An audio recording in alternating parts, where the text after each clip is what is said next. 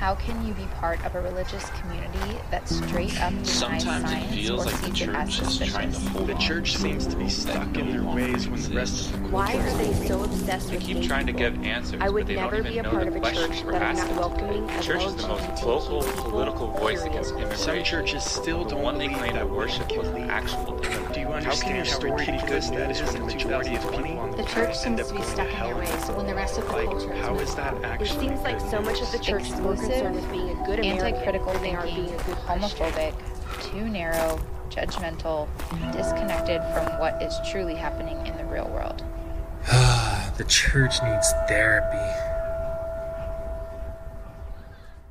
Welcome to the newest episode of The Church Needs Therapy. And today our special guest is Jared Byas.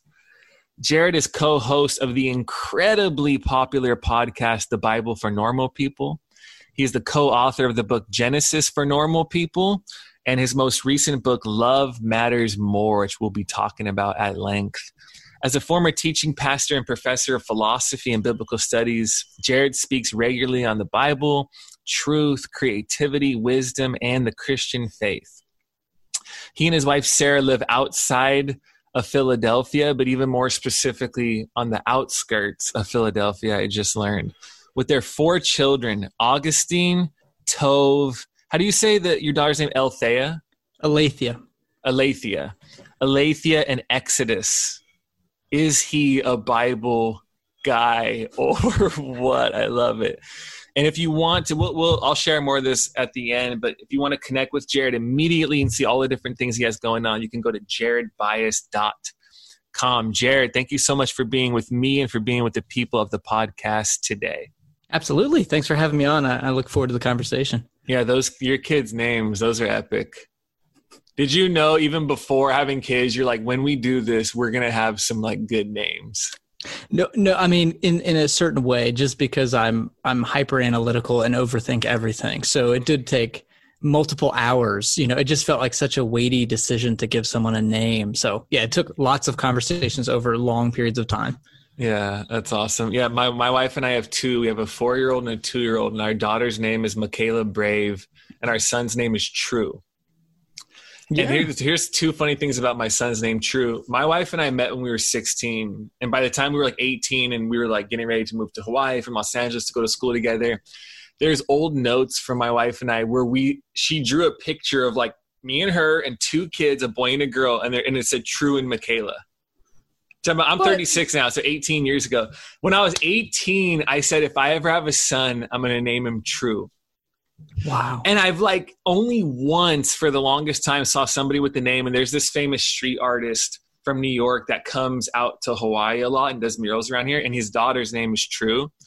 But then within a year of right before we had our kid, one of the Kardashian sisters named their daughter True. And I'm a person like I can let go and practice acceptance and forgive like almost immediately. That one surprisingly took more time than normal for me to come to terms with that, because just the thought of people being like, oh, like Chloe, I'm like, babe, can we do this still? Like, am I prepared for that? So love the names, man. Let's start with the podcast, The Bible for Normal People. Awesome name. Great. I mean, just so many people listening in, so many people loving, not only the guests that you and Pete have on, but you guys and what you're saying and what you're doing and how you're inviting people to a more faithful way of following Jesus, and also specifically in what that means for our relationship with the Bible and how that changes and evolves and grows and deepens and gets better even if other people can't always see that earlier on. What was the conversation that led to the title? Like, what does that podcast name, I would really love for people to hear this. What does the podcast name capture for like your guys' desires for people, but also tapping into like, I think the struggles for people and their desire to stay in the Bible and keep going? Yeah, it's a great question. So historically, it came from a book that Pete and I co-wrote back in 2012. So it's been almost 10 years ago now, called Genesis for Normal People.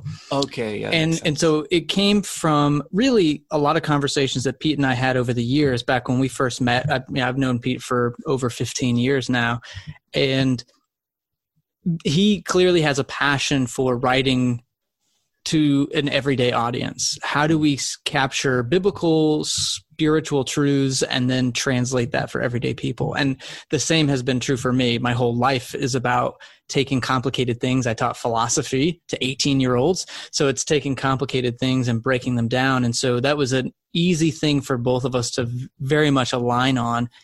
And it came from, I can speak from my perspective, growing up in a rural Texas town where there was a bookstore on every corner, a Christian bookstore, and you got access to the same. It's like there were probably 500 books that all kind of said the same thing, and it came from the same perspective and the same vantage point.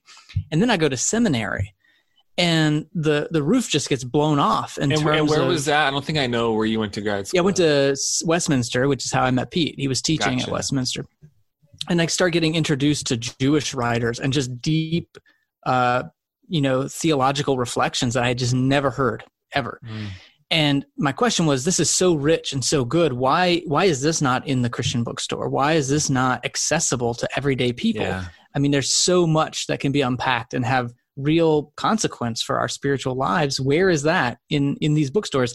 And of course, it's politics, and it's certain perspectives were highlighted and others not. And so that's what came from that is our mission, to bring the best in biblical scholarship to everyday people.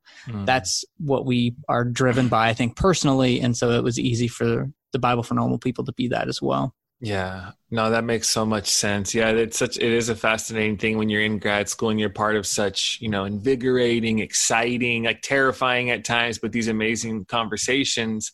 And it is a great challenge when you're playing like the pastor, the teacher, the writer. You have this unique translative role of, there's probably all these primary sources most people won't read. That's not a judgment. They're just not.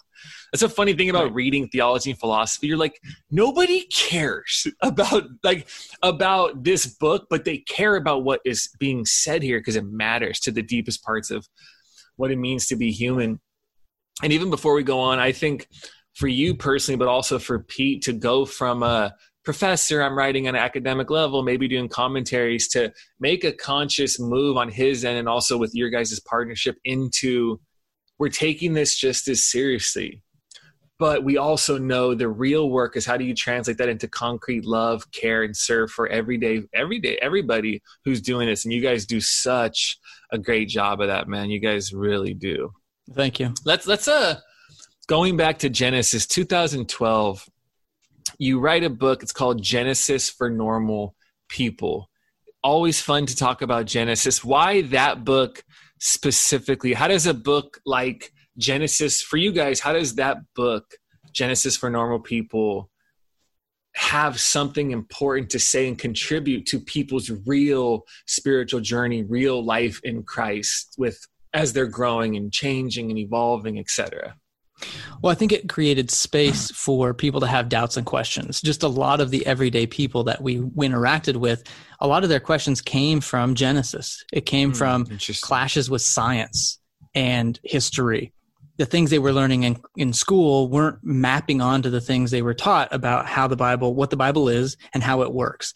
So those are the two questions we grapple with constantly at the Bible for Normal People. And Genesis is just ground zero for some of those questions. What is the Bible and what do we do with it?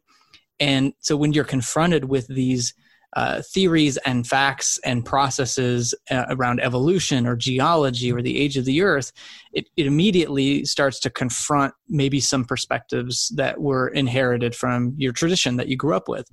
So it's helping people to wrestle with those. And I think overall, interestingly enough, there's a story in Genesis chapter 32 where Jacob wrestles with God and gets his name changed to Israel, one who struggles with God. And so that's sort of paradigmatic or symbolic of not only Israel's relationship with God overall, but I think a lot of people today, their relationship with God, to be able to break free from, we always submit, God is God, we aren't, and we get these very authoritarian verses sort of thrown at us to keep us in our place, and we can't have questions because God's beyond that, and God's going to get mad at you if you question God. It's so thoroughly unbiblical.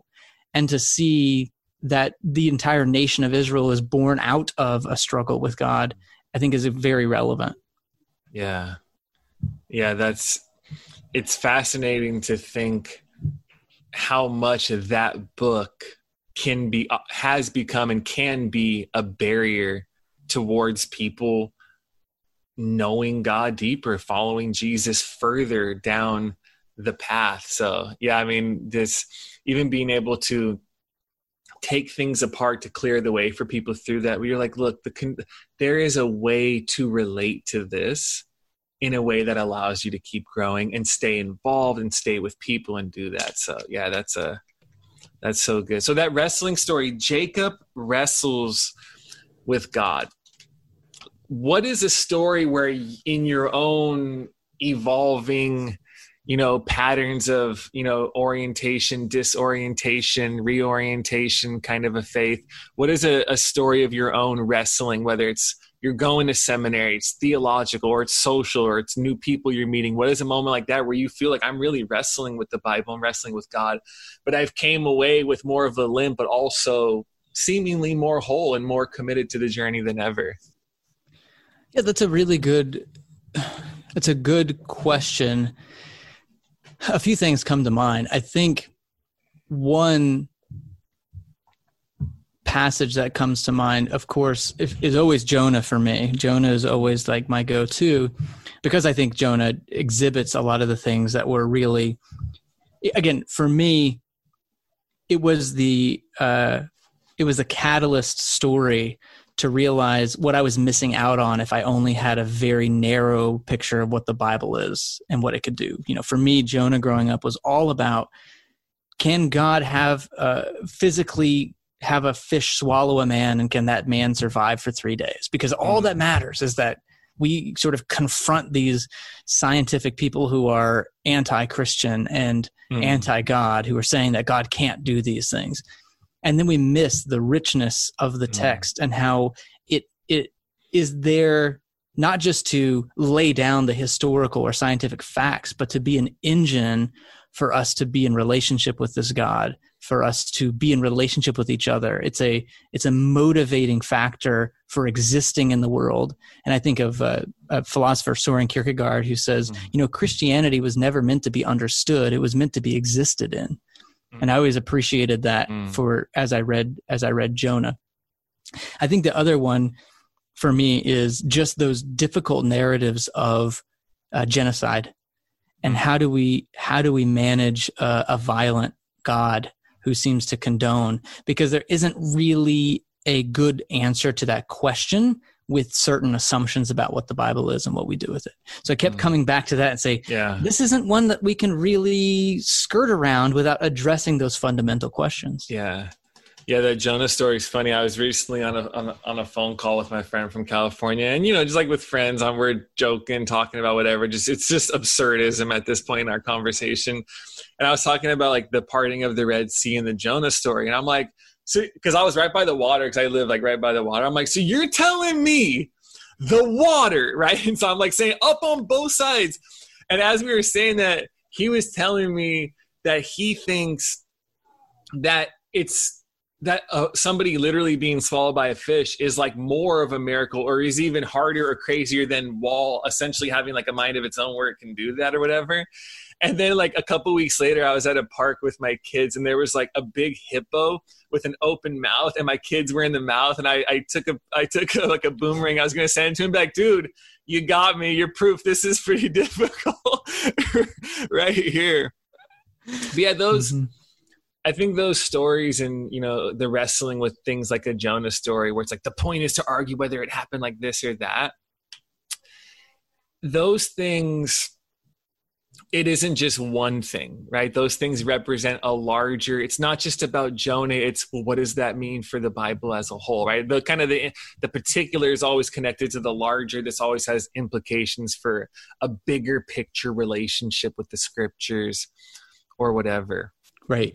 Well, if I go can, ahead. I mean, I think that points to this larger challenge that we face, which is, what does the Bible actually say about these things? And when does our pre-commitments or our own ideologies get in the way of seeing what the Bible actually is? So just because you said the parting of the Red Sea, in Exodus 14, the text actually tells us that it's a strong east wind that blows the parting of the Red Sea and creates it. It says in there's a natural phenomenon, the strong east wind. But when I remember as a kid bringing that up, and I was sort of maligned as a naturalist who was just trying to take the miracles out of the Bible. I'm like, it literally says it right there. It says it in Exodus 14 that it wasn't like, if you were there that day, you wouldn't see God's hand reach down in some miraculous or supernatural way and pull these two sides of the ocean apart. It says a strong east wind came and parted the sea. And so that just for me is a great example of how when we have these preconceived ideas of what the Bible has to be for us, it can actually get in the way and distort what's just there if we read it carefully. Yeah.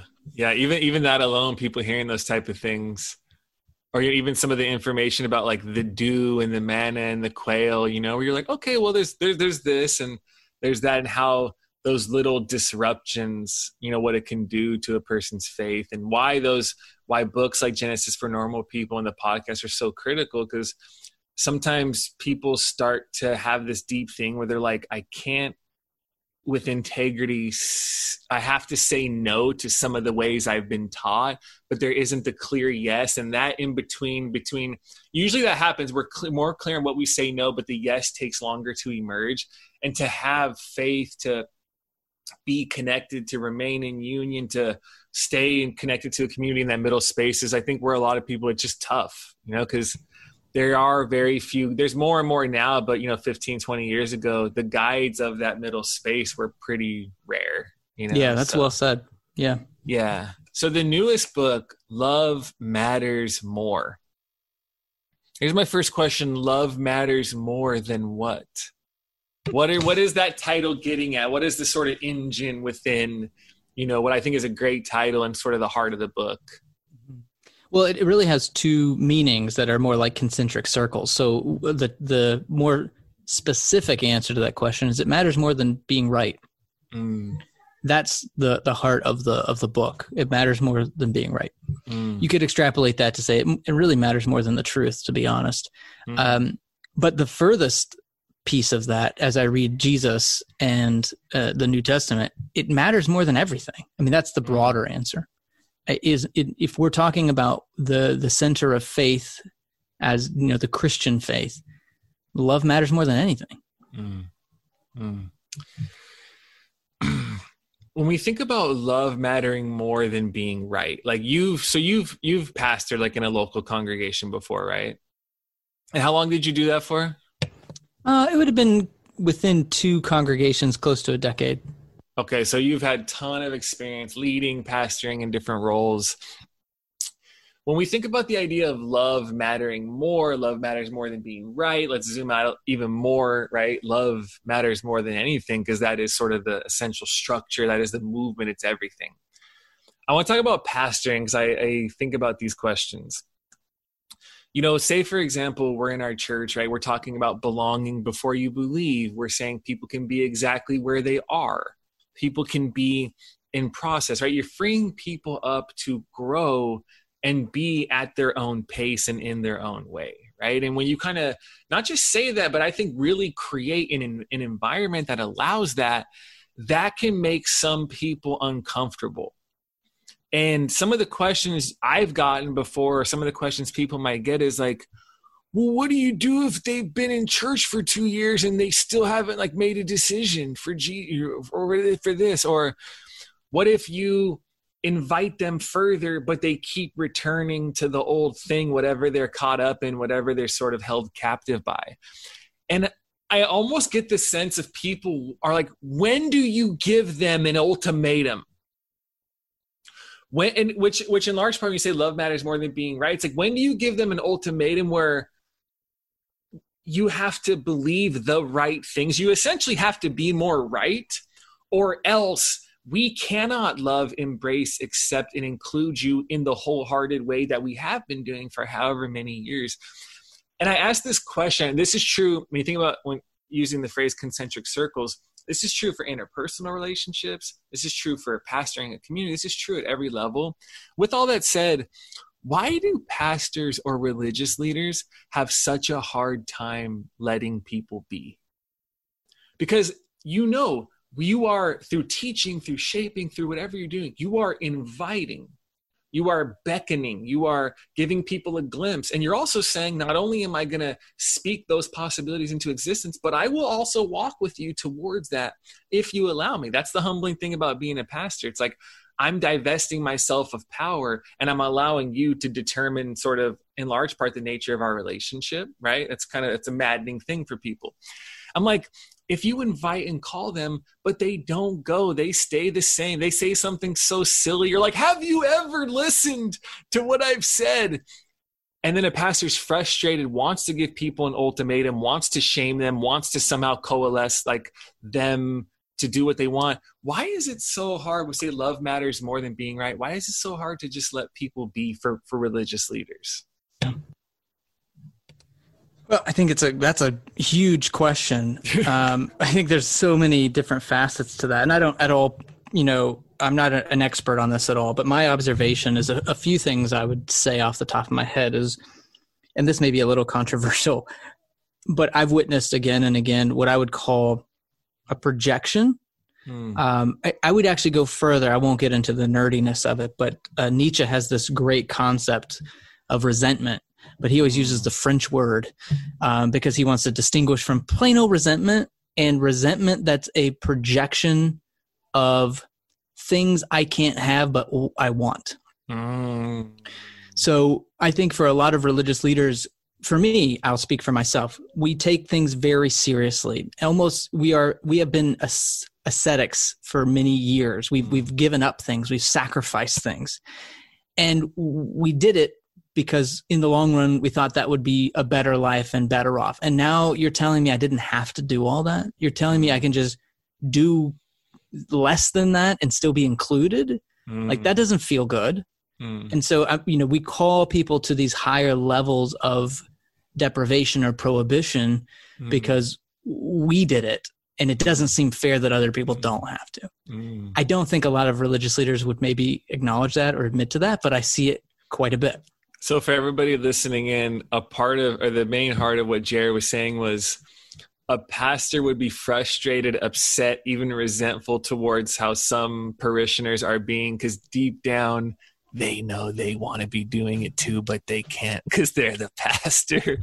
And they need to call you away from that because they're resenting the fact that you're still doing it and they want to. Yeah, so you can't have your cake and eat it too. I'm with you, man. That's so good. It's like you can choose. You can either belong or you can do that, because that's what I felt like I had to do. I had to choose. I can't belong and get all the benefits of community and love and acceptance and behave in this way, right? And so I think there's part of that. I also think it's challenging when your identity is based on belief. And I don't mean that just as an individual identity, but as a congregation or a church. If your identity is based on what we believe, then to have someone who doesn't believe the same things be more and more a center of that community threatens the very identity of who you are. And that's a challenge. So, that's so good. The question is, and that's a natural consequence of the system, meaning I don't hold anyone at fault for that. If your identity is belief, then naturally people who don't believe that will be a threat to your identity. That's just almost by definition true. It doesn't have to do with ego, personality. It just has to do with how you set the system up. And so, the system is perfectly designed to accomplish what it's designed for. And so, yeah, that would raise the larger question of what does it mean to be Christian? Where is our identity? And that might then play out in how we treat people who believe differently than we do.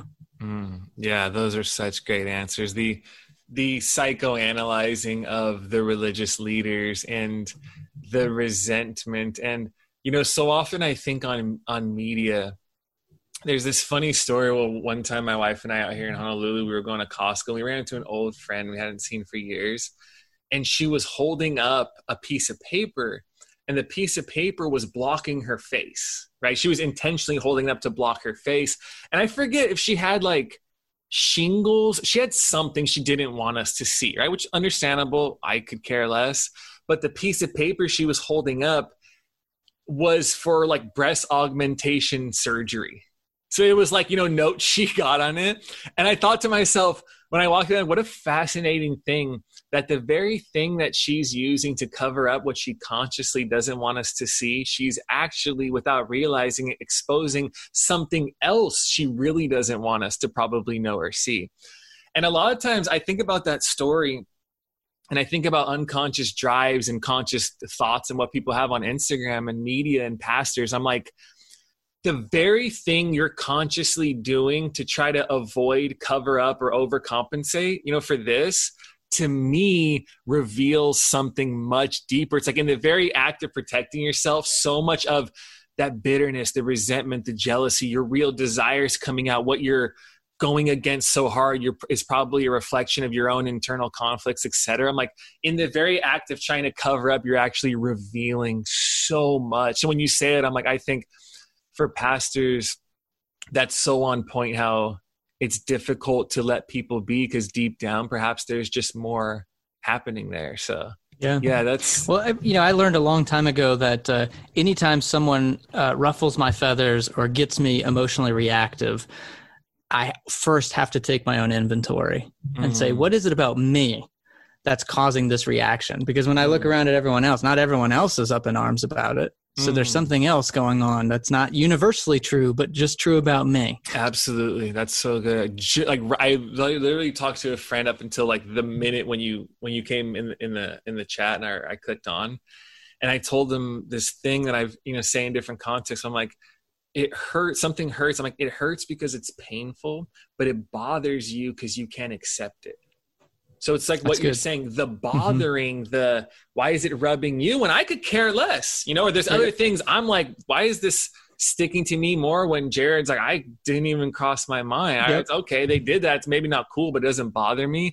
That bothering is always the invitation of the spiritual journey. It's like, there's something here for you to name, accept, and let go of if you allow it to. So yeah, I appreciate you saying that, because I think that self-awareness, that commitment to emotional health, the awareness of how the shadow works, is becoming so much more prevalent and woven into the lives of so many Christian leaders. And that, to me, that in the midst of everyone's got issues with everything, and that's fine, but like, there's so many hopeful things where pastors, leaders are committed to the depths of their own journey, instead of just like building something and using their willpower to do it, So yeah, that's well said.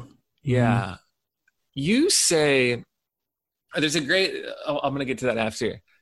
There's this quote that you'll use a few times to kind of make a point or draw some of into the depth of the book. People they're just speaking the truth in love, right? That's what we do as Christians, Jared. We speak the truth in love. And while there doesn't seem to be anything wrong with this phrase in and of itself, how does this phrase, this idea of speaking the truth in love for people in communities, for religious people, for Christian people, how can it become weaponized or used in a way that's damaging for people? Like, there's more going on there.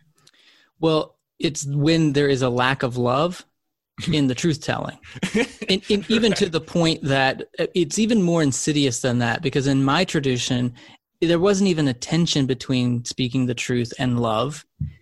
We came to just recognize speaking the truth is love. It doesn't really matter how I treat you or what kind of relationship we have. Just by me telling you the truth of how you're getting something wrong, that in itself is an act of love.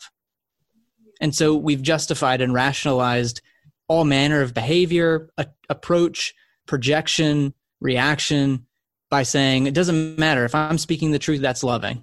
And if you don't receive it as loving, that's on you. Yeah. You learn, hopefully people can learn very quickly in a long-term relationship that it's not just what you say, but the how. And that's what, you learn over time. It's even in relationships, people respond more to the energy with which you say something than the actual content. So I think the speaking the truth in love, when the issue is very clear, like it's just, you're not saying it with enough love. It's the atmosphere you're creating through the actual like energy and the resonance of that with the person. You're like, the tone is shaming, your facial expression is like disgusted, and yet the content, there might be some truth there. I think there's no denying that. Right. But the overall, the desire to speak the truth doesn't negate what it means to have a loving, embracing, and accepting kind of overall presence as a whole. Well, even to break that down even further, I think of two things. Speaking the truth in love usually means, do I want you to, when I'm trying to speak the truth in love, the question is, do I want you to win?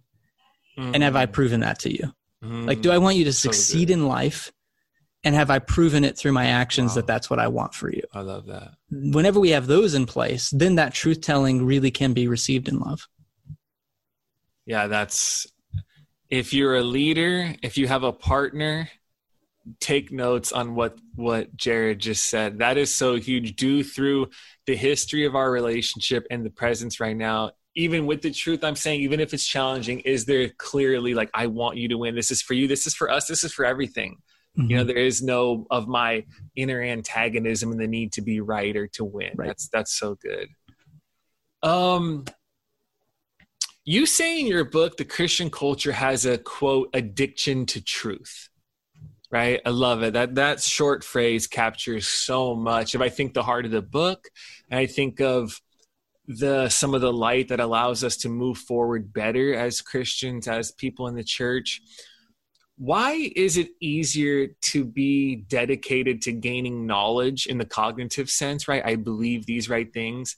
Why is it so much easier to do that than it is learning to love and be loved? Like, what does love require that being right or gaining knowledge doesn't?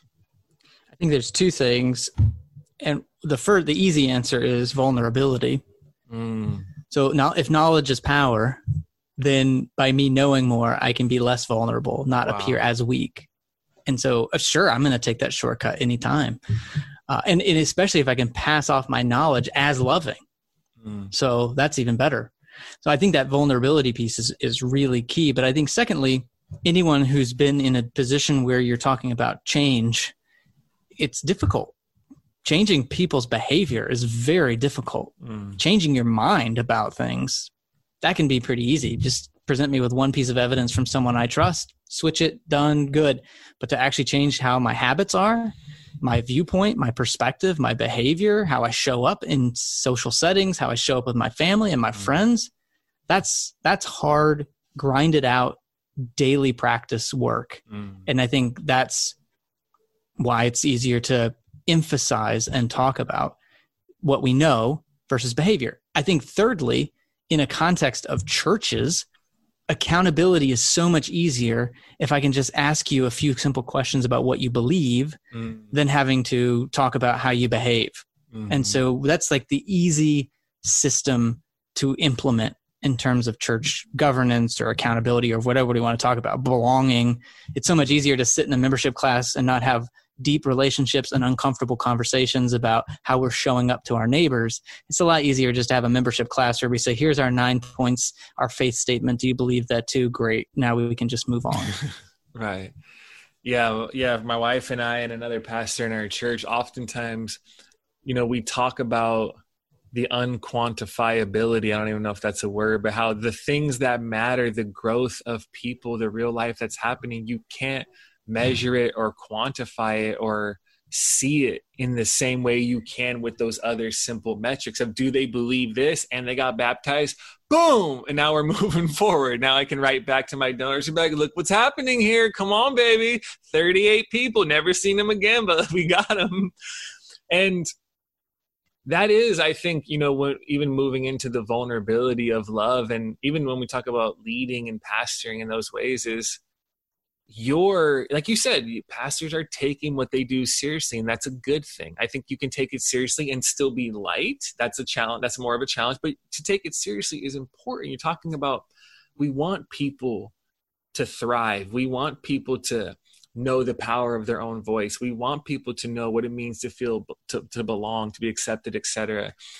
But there is a certain madness to what we're doing is an offering, and you can't always measure, quantify, or make sense of where a person's doing it. And if we don't come to terms with this is an offering and then I have to let go of it, yes, pastors will be frustrated, agitated, irritated, resentful, because this person does not appear to be bearing the fruit I think they should be based on the amount of energy I've quote unquote invested into them. Like this, that's real, you know, when pastors are struggling with all that. And I think the deeper work of moving from just the knowledge and head, we can quantify that to like this deeper, that person opened up for the first time in their life to that group of people. I can't write any letters to supporters for that, you know, but we know it's a more of a mysterious, harder to measure fruit, but those are where the real work is. Yeah. There's a couple of things I want to respond to on that. It's an interesting tension to be a person who takes the life of the mind seriously. Like you're clearly a person who values intellect, knows the gift of, you know, rigorous critical thinking. But at the same time, like with what you acknowledge, people can use thought and knowledge and intellect as a defense mechanism against vulnerability and love.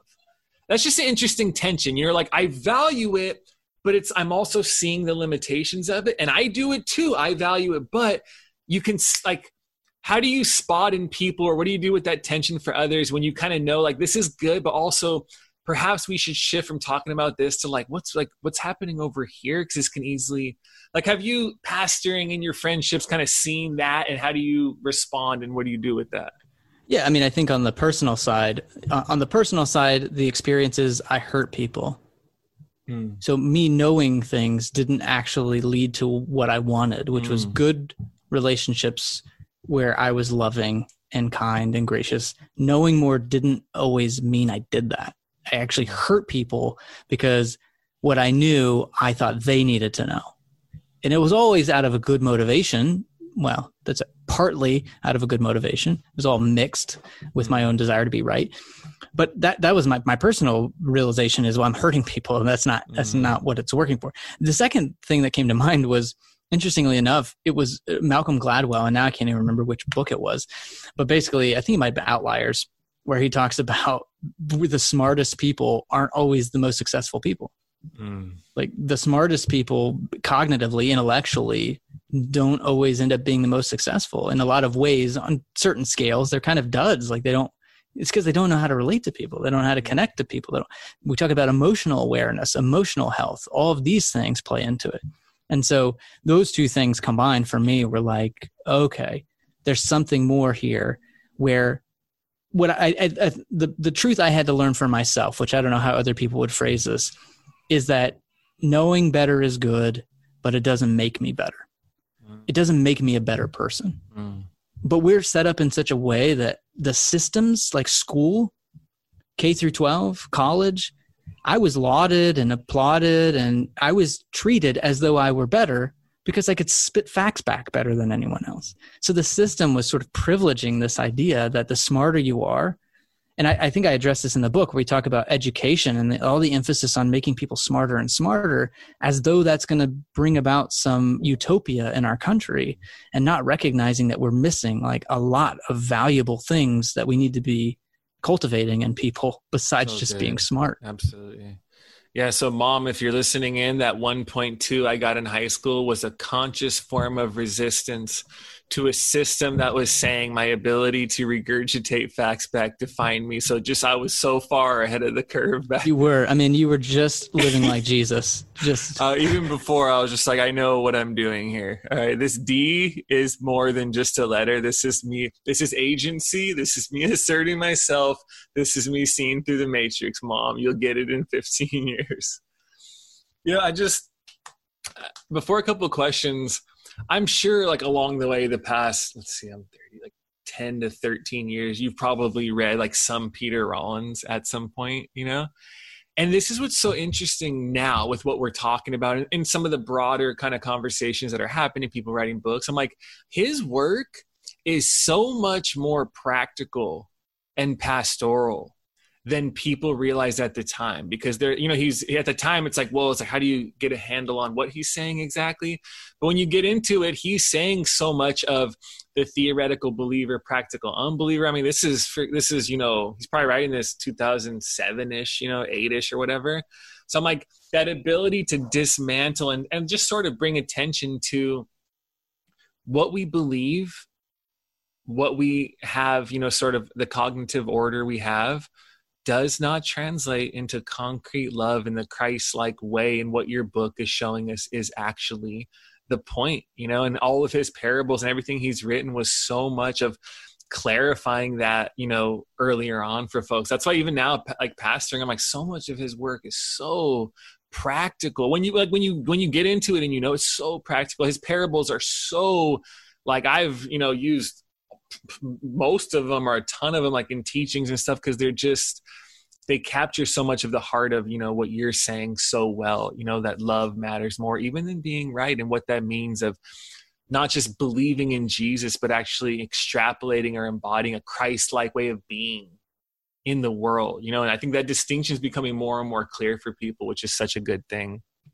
Yeah, I appreciate that. I take that as a compliment, because I used to joke and say, I'm so jealous of, if I had been born in Ireland, I would only have hoped to become a Peter Rollins. Like he, just because of, growing up and doing philosophy, and he just melds those worlds so well. And just, if I had that accent, maybe a different lifetime, maybe I would have been able to do the same.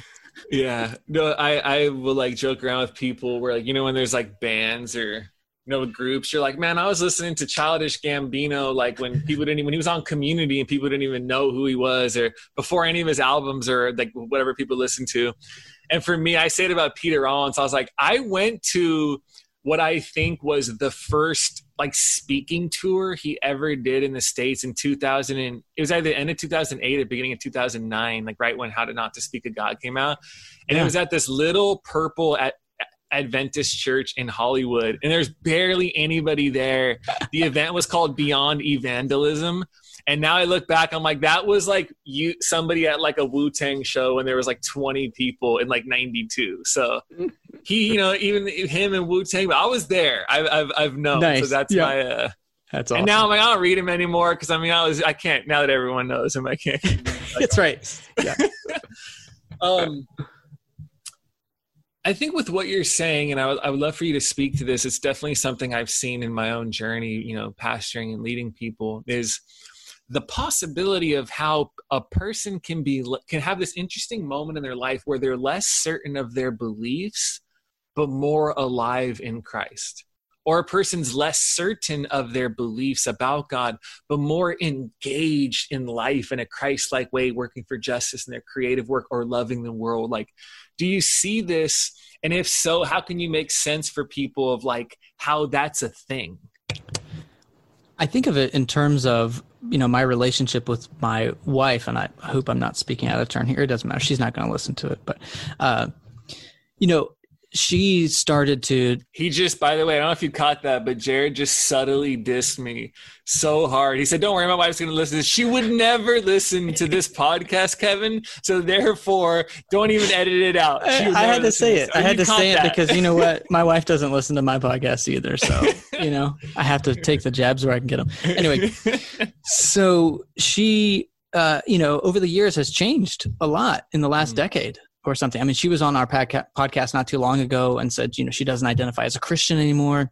She's changed a lot. And she started having a voice and started really understanding who she is and starting having her own belief system, not just what was given to her. And she started not being afraid of that. And what it helped me to realize is that, this relationship, it actually got more interesting to me. It got more exciting to me because it added this level of mystery and unknown, and understanding that we're always in process. We're always in the process of becoming something new.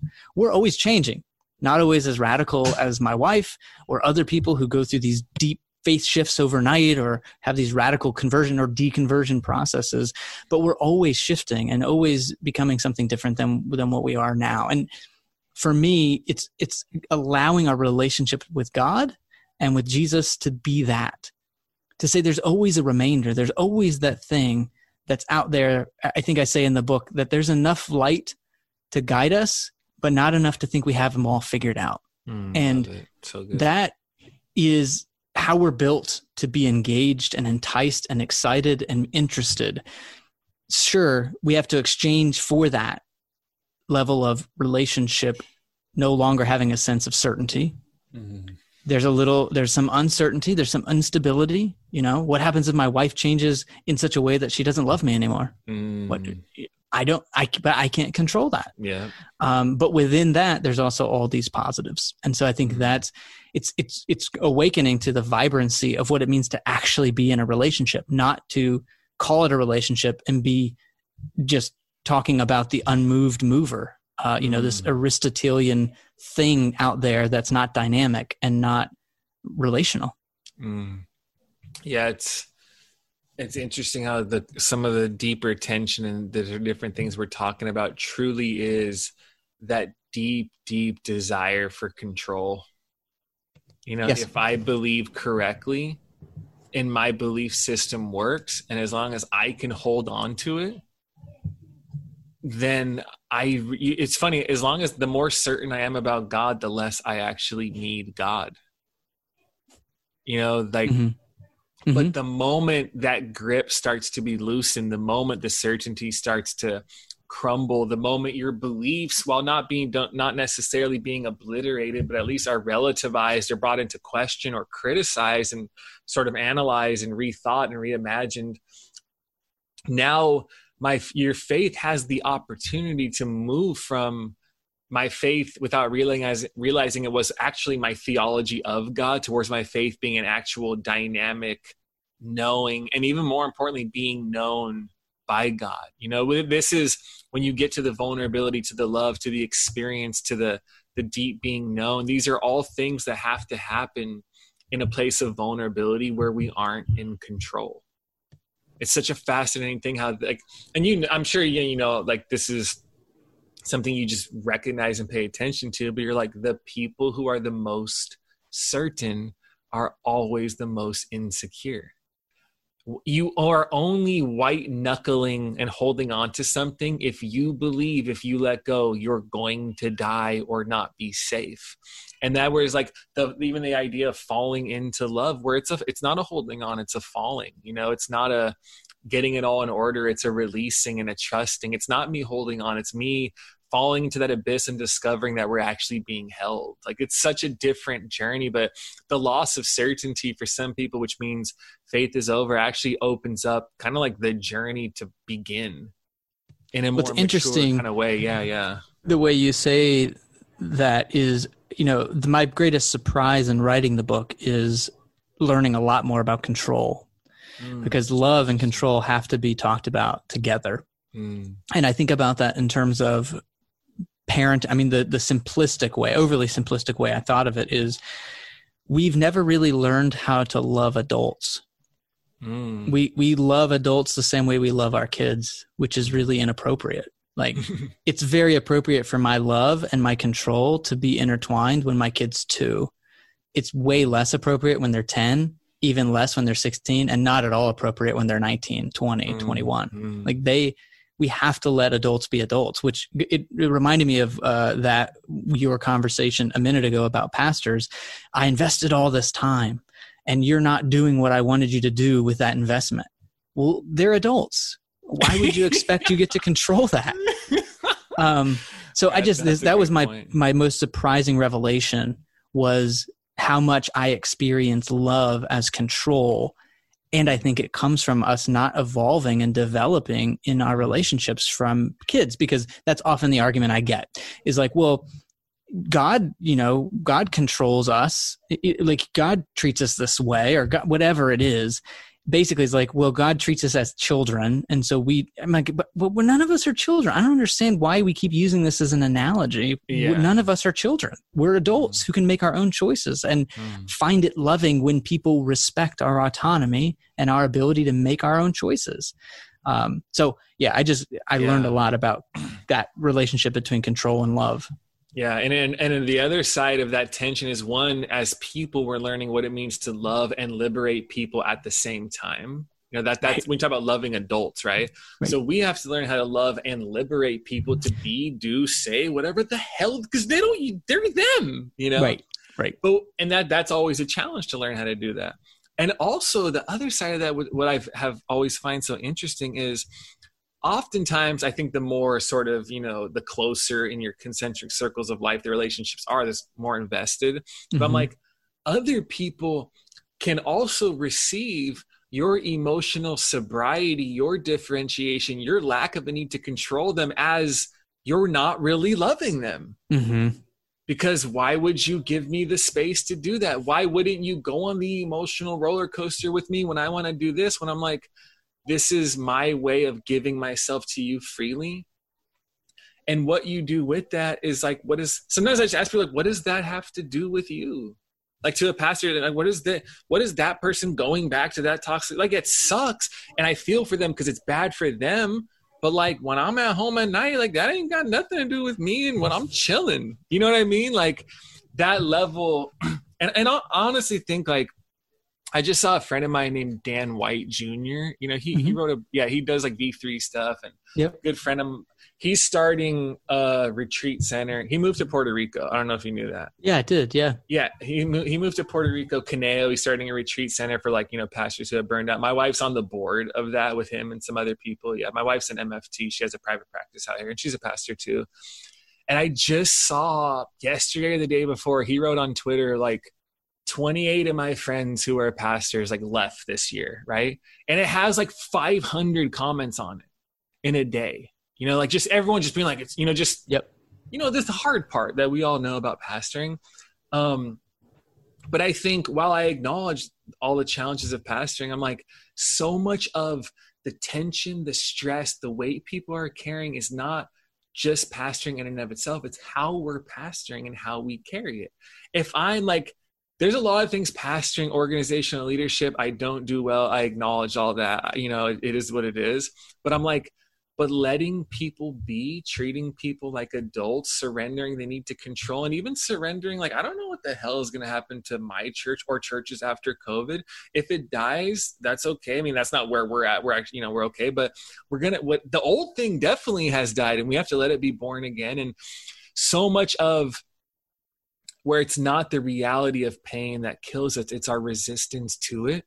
And the resistance is my expectations, my need for control. It's the things within us that we're still holding on to. I'm like, so much of what we're talking about is a part of the path for leaders to be able to do what we do without just being crushed and frustrated and resentful, like you said earlier on. So, but that takes a lot of training and practice. You know, that's stuff you learn in counseling, where you learn what transference is, and you learn how to differentiate. And those things are just, we're putting pastors in positions that they're not adequately trained for. It's like, oh, let me flip through my commentary on Luke to figure out how to handle this. Like, that's not. It doesn't help right now. Not going to work. Yeah, and also I think even what you just said speaks to how the life of the mind, where people are trained to be smarter and smarter, but not more whole. So you have a person who can study, teach, spend 30 minutes in your like lab and prepare a teaching or a lecture or whatever. But man, when it comes to when a person you love is making a decision that you see as self-destructive, what it takes to regulate, to be aware of and regulate your own emotions, to offer them support without needing to control them or without enabling them, like it's such a different, what you're saying, training that's going on, you know. And one, that the mind being right doesn't require us to do that, but being loving, like your book says, is that right there that enables us to. Yeah, most of my my work is, I actually work with families, so I would advise family businesses, and so a lot of my examples and a lot of this control and everything comes from some deep experiences with families who just really don't do this well. So yeah, lots of stories as you're talking just come to mind. So yeah. So last question for people who are like Pastor Jared, and you're like, I'm not a pastor anymore, but they're like, but Pastor Jared, you know, there's this moment where so many people are walking away from the church, you know, but oftentimes they're walking away from a faith that's too narrow, a God who's too small, and a church that's too exclusive. For younger people who find themselves wrestling with that, wanting to remain but struggling to do so, what is your non-pastoral, pastoral word for them where they're like, I see that and I know it, and I'm desiring to keep going on this journey of faith with Christ? Like, what do you say to that?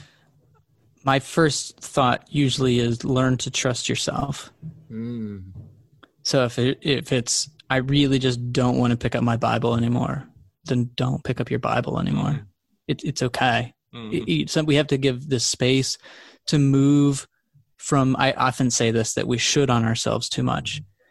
So we have to be able to move away from the shoulding to the wanting, and that takes space. So when we engage a faith out of obligation, it's very hard to not engage it out of obligation.